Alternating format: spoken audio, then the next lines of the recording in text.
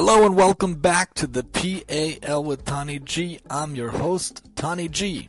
We are in Chapter 1, Paragraph 17, Perek Aleph, Mishnah Yud Zayin. Let's see what it says in the paragraph. Shimon beno Omer.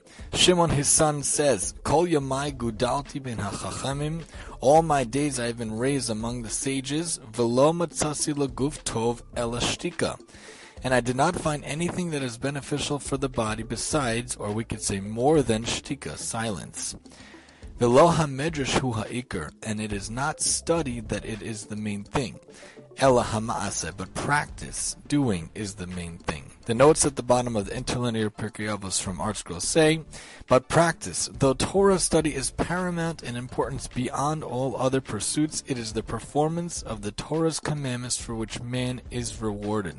One must study with the intention of putting his knowledge into practice.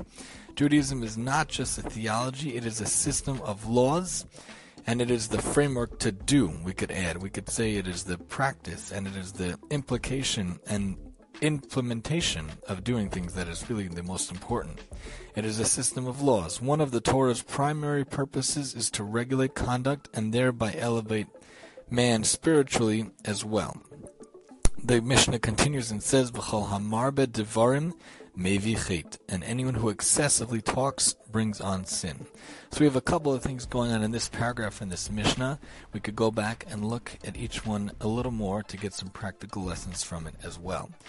When a person says they were raised all his days among the sages and the best thing is silence, that itself says something very profound. He grew up among sages. He grew up around really profoundly smart and intellectual people, but the main thing that he got, the main thing he gleaned was actually silence. So when we learn with others and when we're around others, our first reaction and our first response might be to want to say something and want to talk and want to react. But even if there's something that is abhorrent to us, and even if there's something that might trigger us in the wrong way, a lot of times silence is really golden. Silence is really best. And we hold our tongues if we hold our mouths, and we think before we speak, and we implement silence instead of actually talking. That might really be the best thing to do. Silence, therefore, is the key. And when we say that study is not the best, but really practice is the best, we learn later on why this is so.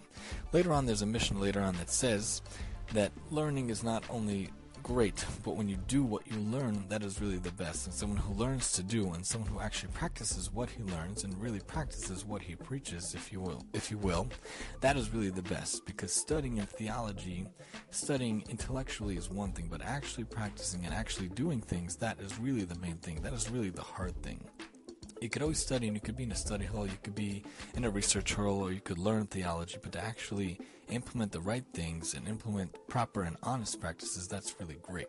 So when we study the Torah, and we study its laws, and we learn what to do, that's great. But when you're confronted with challenges and you stand up to those challenges, that's really the best. So we study in order to practice. So being in your own place and living amongst the trees would not work, because we have to be in the business place, we have to be in the workforce, we have to be confronted by challenges and able to stand up to those challenges and beat those challenges, because someone who beats their inclination, we learn, is really someone who's really strong.